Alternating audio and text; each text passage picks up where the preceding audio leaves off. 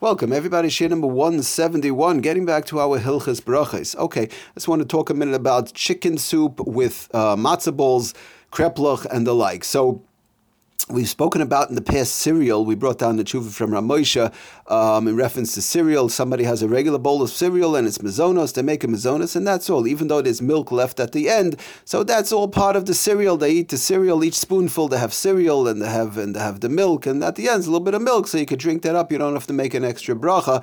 It's all covered under the mazonos that's made on the cereal, if the cereal is mazonos. Sometimes the cereal is adama, depending on what the cereal itself is, but it covers the milk. So it's a little bit similar in reference to chicken soup with matzo balls and kreplach. It brings on the Sefer Hilchas Brachos.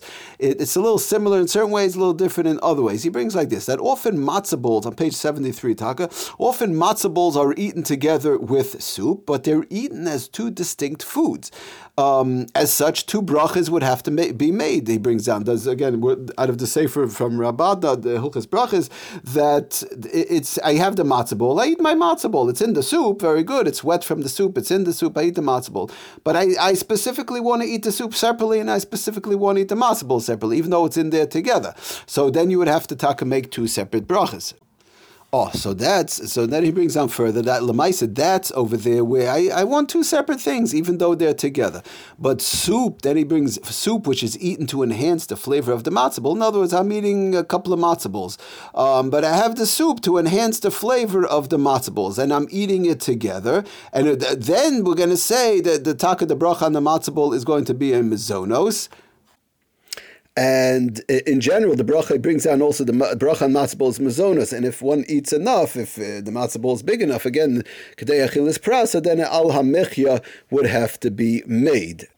I do want to stress the fact that we keep on mentioning brachas achronos, the after bracha also, but we do, nobody should get worried. Well, are we going to be doing the brachas achronos after bracha separately? Yes, be'ezras Hashem, we will. And we want to go through the various different shiurim, how it falls into play. But as we go along, we do have to mention here and there whereby the bracha achronos is applicable. So again, a matzah ball is mazonos, and if they eat enough, it's al hamichya.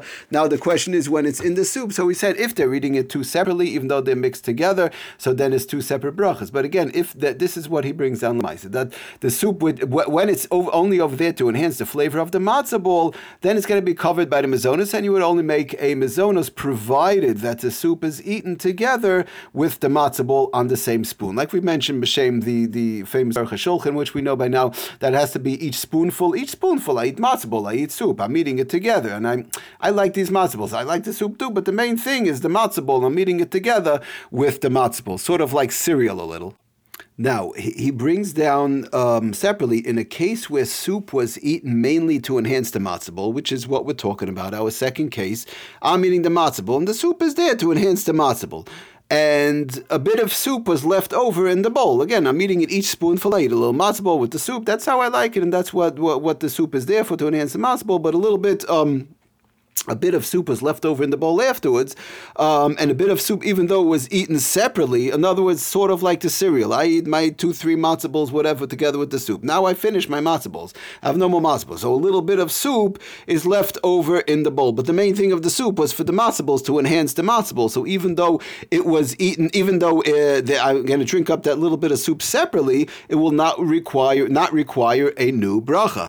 Okay, so now here it gets a little bit complicated because of the fact that we say, if we know for sure, bedafka, I'm eating it two separately, I want my matzah ball and I want my soup. This is why I want it separately. I'll take a few bites of matzah ball. Now I'm going to take, 3-4 spoonfuls of soup. I want to eat delicious soup. I'll go, good, fine. So I make a mizunas on my matzah ball separately, and I make a shahakal on the soup. I'm very clearly eating it separately. The matzah ball, even though it has a little bit of soup with it, but I'm eating the soup clearly separately. I wanted two separate things.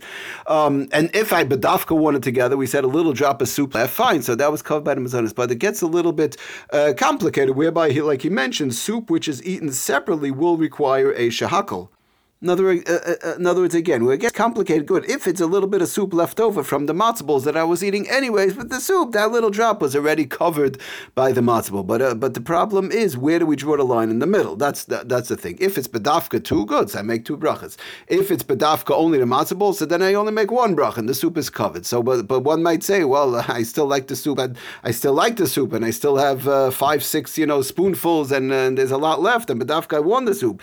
It's a little bit more complicated than by cereal. So again, we fall back on the same concept that one should try and do where possible. Good. So you make a mazonos on the matzo ball, that's fine. But one should, if possible, if one feels that they have a suffix, that they're not sure, is it both? Is it only one? In their case, so the same thing, just make a bracha on a drink. Again, not on water unless one is thirsty, because if one is not thirsty, it does not require a shahakal on the water.